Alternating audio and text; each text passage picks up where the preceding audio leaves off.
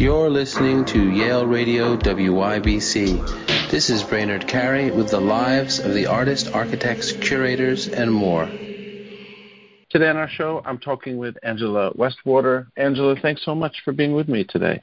Of course, delighted. Angela, we're talking on April 7th in 2022. Mm-hmm. We're talking about your gallery, and this has been an unusual time, and I want to talk about some of the work currently up and also how this last few years went, because this was difficult for all galleries. At the same time, the art world seemed to be, thriving to some degree during the pandemic. So before we jump into the current show, how were the past few years? This was an anomaly in the history of the gallery, and since you've been running the gallery, correct, to have this kind of a of a pause. Absolutely. I mean, we opened in 1975 at 142 Green Street, and that was terrific, a very positive time. It was the beginning of Soho, and number of other galleries certainly had preceded, and the most important being, I think, at 420 West Broadway. At 420 West Broadway, where Leo Castelli was, Ileana Sonnabend, and John Weber, and that's where I got my start as kind of the first gallery girl, which entailed my bad typing, cleaning the toilets, greeting people, but it was a terrific time, and really, I would say the beginning of Soho, which we knew then, obviously changed a lot since. It sure has, and in that time, so much has changed in terms of the global art world, but also, of course, in New York, in terms of the different neighborhoods. Mm-hmm. And in Chelsea and the Lower East Side, where you are now. In the last 2 years, there was, buyers were still buying, apparently. The art world shifted in some ways. How was that for you to adapt, for Spro and Westwater to adapt to? It would seem like a very challenging time for gallery owners. Super challenging. Actually, on March 13th, I was on my way back from a show of our Indian artist, Jitish Kalat, from the Frist in Nashville. And that was it. Our English artist, Richard Long, such an important and legendary figure, had just opened a show here. And, of course, then everything closed. Everything was locked down. Richard's show was really open, I think it was about a week, so things totally changed. And although we did leave it up, because I so much appreciated Richard's efforts and the new works he executed for us, but, hardly anyone came. So as I recall, I kept it up during the summer. I mean, a few people kind of straggled in. But it was very tough and very disappointing, certainly in several respects. Obviously, there were kind of like makeshift efforts to reach a larger audience online, digitally. A number of auction houses and people made virtual viewing rooms, et cetera, et cetera. So obviously there were efforts made to adjust, to try and enhance the audience we used to have, but pandemics over the years, over history, have always resulted in significant change, adaptation, transition. Certainly in the art world, this was very, very much the case, and there were a number of shows subsequently which we had. Including a great Bruce Nauman show. Bruce we started showing in 1976, so I'm very proud and privileged to have been working with him so long. Frankly, there was also a show of Bruce's which was organized by Tate, which has been traveling, and that opened but frankly, I know what's in it. I planned it very carefully, but I haven't even seen it yet, as a matter of fact, which is it would be disappointing if I didn't already know the work so well. But that's one of the instances. Happily, I can say that the show actually traveled and is still traveling. So I guess one aspect of the process was that other venues were added to Bruce's show, which had not been originally listed. One of them being, I'm happy to say, M. Woods in Beijing. So I think probably there are pluses and minuses in all of these cases, but certainly the artists have all the ones we've been showing happily have been working and being productive. As I said, that show at Tate opened in the fall of 2020. It went to Stedelijk in Amsterdam, and then basically M. Woods. And I'm happy to say there's another version of it expanded at Pirelli Hangar Bicocca, which is in Milan. So ultimately, I am going to get to see that, and that opens September 14th. But again, one of the most influential artists, and many people who would flock to the show have been unable to. And so how has that affected us now or going forward in the future? Because it seems with some people not being able to attend shows, doing some things remotely through Zoom, yet people still want to purchase work for their collections. Has it changed the way art has moved around in the world? Is there something more profound or maybe has to do with the communication of a show in general? I mean, I'm overstating these things just to wonder, is there a kind of shift in how artwork is getting out into the world now? Has something become permanently changed because of the pandemic? And if so, what is it? Is it the way collectors interact with work or each other, or is it something else? Well, I think you're certainly raising a very important topic, and I think most of those people in the art world would feel that the buying public has certainly adjusted to seeing things digitally, whether it's virtual viewing rooms, which I don't exactly find very neither informative nor inspiring, I suppose, although we have participated in some. But certainly buying on a certain level that is a high level has much increased, I would say, especially in the past year.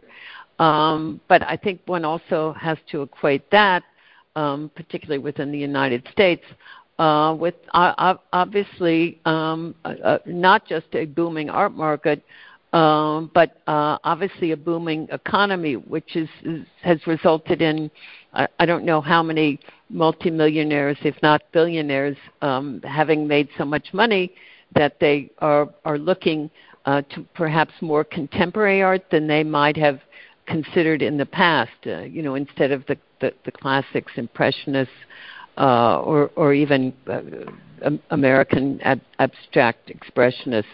So I think that's certainly changed. There's also been an increase in art fairs. I think that's going to have to adjust because I think there are too many. I think they aren't all equally good.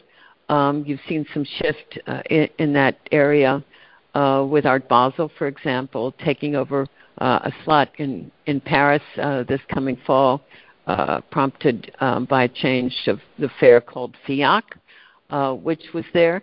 There also are changes in the auction house in terms of personnel and in terms of process. That's absolutely for sure. All of these, I'm sure we've all seen in the newspapers or read online about increasing prices for some of the classic artists, both globally in terms of new artists that might not have been considered before. One thing which might deserve a word or two is the fact of increased diversity in terms of artists, contemporary artists, and their work. One of the reasons we started our gallery in 1975 was actually because we showed the two partners I had were Europeans, and what we were intent upon doing was sharing a lot of artists who lived in Europe here in the United States, because I think there was an audience, obviously, for the pop artists here, Lichtenstein, Warhol, Johns, Rauschenberg, but it was also true that there were certain artists abroad who people really didn't know so well unless you actually traveled a lot to a show like Documenta, which I was lucky enough to do in 1972. And I was so impressed by things I saw, by art I saw, which really had only been rarely seen in the United States. So when we started, we were really very interested, frankly, in sharing and really in bringing to the United States artists, European avant-garde artists whose work was little known here. I'm talking about artists such as Mario Meritz, Lucio Fontana, Gerhard Richter, we also showed here, Hanna Darboven, a woman artist from Germany, Stanley Brown, a conceptual artist from the Netherlands. So that was a real focus we had, and it was important to us to do that then, because not so many galleries that existed in New York at that time, even in Soho, I might add, showed works much from Europe. I mean, we also showed when we opened Carl Andre, Gilbert, and George. But it's also true that other of these European artists were kind of unknown, which was strange. Subsequently, we showed other Italian artists, Clemente, for example. But I think what's interesting now, for example, is that the kind of diversity that we were in 1975, in those early years of ours, we were trying to diversify the artists we showed and to introduce them to a newer audience here in the States. I think, of course, these past couple of years here in New York in particular, galleries have made the same kind of efforts to diversify their audience, and in this case, of course, pay significant attention to artists of color from wherever they are in the world, and not certainly in the United States, but also abroad. We've been lucky because we are showing right now an artist called Joanna Chumali, and Joanna was winner of the Pictet Prize in 2019, which is given in London during Photo London. She actually comes from the Ivory Coast. So we've been pleased in terms of showing artists of color to have someone like that, a woman who, by all current standards, is a rising star. And it's great. She was not able to travel here, but we have a great group of her photographic works here. There was a terrific review, I'm happy to say, in the New York Times on Friday. We've been selling her work to a couple of institutions, museums here in the United States. So that kind of effort, which has been demonstrated for Joanna, is one that I think has characterized our efforts from the very beginning, because that was always something we wanted to do in 1975 when we started. So from that point of view, it's quite gratifying. Although when you talk where we are now. Obviously, the Bowery in 1975 was not a place we would have opened a gallery then. Now, obviously, it's totally different. I always liked so much the Patti Smith book, Just Kids, because I think she so aptly captured what was going on the Bowery then. I mean, I did come to see a couple of artists, but I did not come alone. I came with buddies, and something that I told the story recently when I came to see a couple of artists. What you would do is basically buzz up, no cell phones. You'd buzz up to the artist studio, rarely on the street.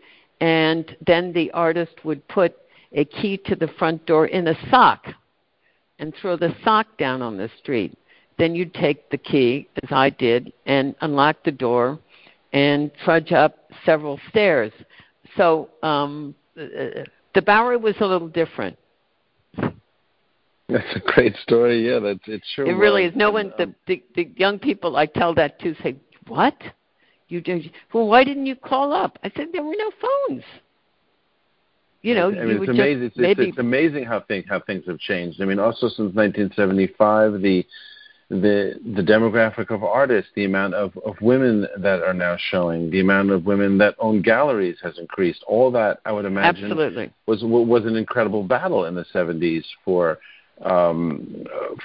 the artists that you were representing, especially women, and also for yourself as a gallerist in a world that was largely dominated by men at that point, wasn't it? Yeah, totally, absolutely dominated by men, and mainly, as I pointed out before, mainly Americans. Very, very few Europeans, and again. That was something my partners were involved with, having founded and shown early on over there artists who would come to be very prominent. So that was important and thrilling, and it was I think it changed the discourse here because frankly I think that here at the time it was really I don't think many of the collectors here were really what I would say very open to a lot of artists because I think Americans weren't as interested, mainly they didn't really know, and of course, after the war in Europe, I mean, some of those countries, like in Germany, hadn't really seen much American art at all. So it worked both ways. I think the American art world, I guess, the word is I'm thinking about what I said. The American art world was very parochial when we started. So there were few curators who were attentive to what was going on beyond the borders of the United States. I think that was really significant. And as I said, one of our efforts was to basically expand and diversify the art world, first for Europeans and subsequently for all artists of all genders, all color. It was also, and again, you're younger, you wouldn't remember, but in 1975, President Ford refused to bail out New York City. There was that famous, I could send it to you, a famous, I think it was the New York Post or something. I should find a picture of that because it was essentially the message was like New York dropped dead because it was a very tough time, and the president was not going to help us in any way, New York. So, in fact, I saw recently a reference to that famous front page. It was probably the Daily News, the Post, more than the New York Times, but it was New York dropped dead. That was the headline, and it was in that context that we opened our gallery. So in that context, it's such an extraordinary time and context, and as you were talking about it, the art world being somewhat parochial. Then over the years, what's also changed, I would imagine, is how collectors are educated, right? To some degree. I mean, these are I don't know exactly what the collectors were like in 1975 to 80. But it seems now in the art world, it's of course not so simple to just buy something, and maybe it never was. But collectors need to have a certain type of education, a certain type of awareness, a certain type of understanding of what it means to build a collection, of what it means to buy from certain galleries. That's a educational sphere, it seems, that's grown over the years, correct? Including now your galleries? I think it's grown, and I'm happy to have recently seen a couple of collectors in LA that I worked with from relatively early days, very serious collectors who themselves did exactly what you suggest. They educated themselves. Obviously, a few curators who were doing good shows at a couple, but not all of the best American museums, and some of those collectors, they would study. Collectors, I have many recollections of collectors coming to the back room, sitting down, let's have a cup of coffee, but tell me this artist, Bruce Nauman, is that the way you say his name? Richard Long, Wolfgang Leib, again, Gerhard Richter, we showed at the very beginning. But it was a process, and as much as I think these collectors wanted to learn, and they recognized that was an important process to establishing a good collection, could be equally valuable, frankly, to the gallerist, because I could learn something at the same time if this great curator, I'm thinking of someone at the Art Institute of Chicago who came and who bought fantastic things from me, and I learned in the process of that dialogue more about the artists as well, but because it was a two-way conversation, and in most cases then the collectors were there themselves. Another development which one could point to is, of course, art consultants, art advisors, and this has changed radically in the 46, 47 years since we opened, because as people have become more interested, they in some cases have felt the need to have consultants go around, check into things, share their insights, and of course the number of galleries has drastically increased experientially, as have art consultants, art advisors, on all levels. I mean, from very good, serious thinkers as advisors to ones who in some cases might, shall we say, be more decorators, if you know what I mean. Sure. But I think it's also true that, the strong economy in recent years has not only meant there's more money in circulation, but that basically younger people have gotten much more interested in contemporary art than at the time when we opened. I mean, it was very different. So I think that's all a plus, but the educational aspect is certainly always been important to us at this gallery, and I think artists appreciate that we are trying to really disseminate information not just about their works and the prices, but rather their motivation, their thoughts, their own outpourings, especially during the pandemic. I think this is relevant. Absolutely, and I'm so glad you mentioned that. I wanted to ask you about one thing from the past, just because it seemed like it was so influential for you, the Harold Thiesman show in Europe. Oh gosh, you got it. You hit it because you're exactly right. You've done some homework, and that show was I think a breakthrough in terms of my own thinking. And Harold I'd met before. Actually, I think I'd met him in Bern, Switzerland. I think in 73 or no, it had to have been earlier. It probably was in 1971. But in any event, that documenta was of major significance because it was a diverse documenta in terms of showing artists from around the world.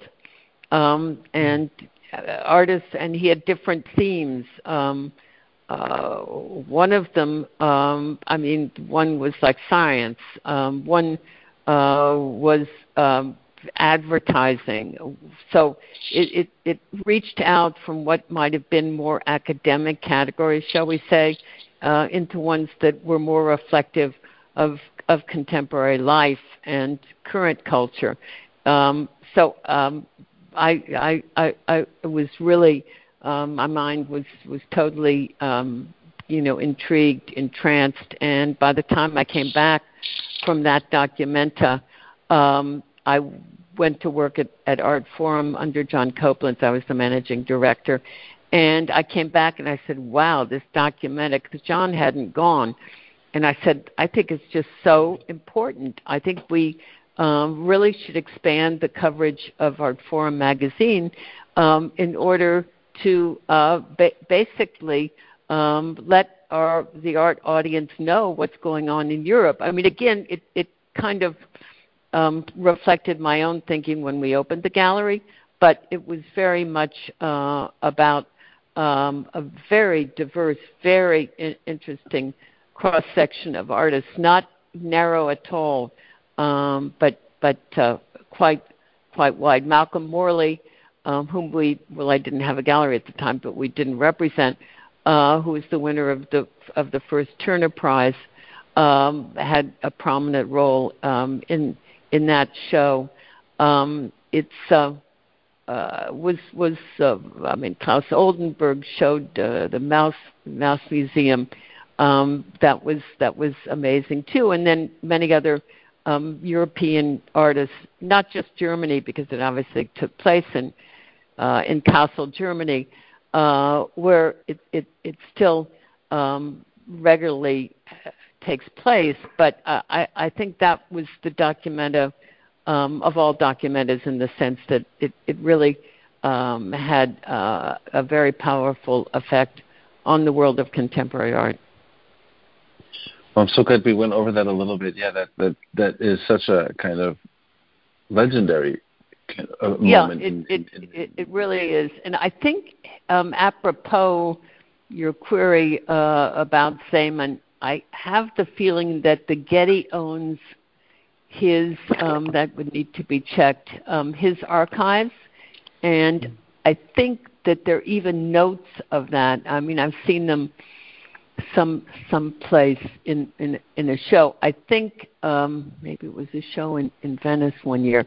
In any event, I think the Getty was so impressed and thought it was such an important demarcation that they bought his archives, which would have included, because the list of artists was so long and extensive in not just its global reach, but in terms of all these different categories, the way people and artists were categorized, discussed, confined, if you will. So I think I could check on that for you, but I think that's significant and marvelous kind of tribute to that particular show. That's what they did. Absolutely, yeah. And I believe you're right that the Getty has his archive and is one of the research institutes for him.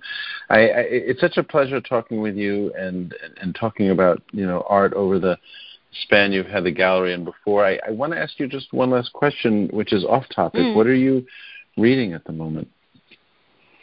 I have 3 books. Okay, I haven't finished any of the 3, but I'm on it, and they're all big, so they're heavy. And one of them is the latest volume of John Richardson's book on Picasso, which goes, I think, to 1932. Which I think ends in 1932, if I'm not mistaken. Another book is this Louis Menard called The Free World. It came out last year. It's about art and culture, basically after World War II. But it actually goes back a little bit earlier. It goes back to the beginning of the 20th century. So there's a good bit of politics in it, a political history, which I like. But then at last we're getting into the reflection of how politics really, especially I suppose talking about Western Europe, was then reflected in the art scene. So he's talking about philosophers, especially in Paris, and he's talking about painters. But again, I'm only a third of the way through that book, but that's terrific. He teaches English at Harvard, Louis Menard. I don't know which publishing house did that. The Free World is what it's called. It's fantastic. Then my third book is kind of unusual, but the Met did a show about Walt Disney and the French decorative arts, which I went to. I took my grandson as well as my husband, but not at the same time, fortunately. And that's pretty interesting. It sounds rather facile. And yes, there were films and clips from early Disney cartoon movies, but it made some serious points about the French decorative arts and about how that was the source for some of the interest, not just of Walt Disney himself, but also of a number of the artists who worked for Disney. And actually, Disney, I read and learned in that, was a trustee of the Museum of Modern Art at one early time. So all of that surprised me. I mean, I know young people flocked to the show. I saw them. The waiting line the last couple of days it took like 35 or 40 minutes to even approach the door. But that actually made some interesting points about the French decorative arts, which aren't exactly my thing or what I appreciate most. But the affinities and the links surprised me in a good way. Well, Angela, I want to thank you for talking with me today and sharing those books. Those are exciting, and also your experiences and the current show, which is still on as this interview will air. So thank you so much. Please. Excellent. You're listening to Yale Radio WYBC. This is Brainerd Carey with the lives of the artists, architects, curators, and more.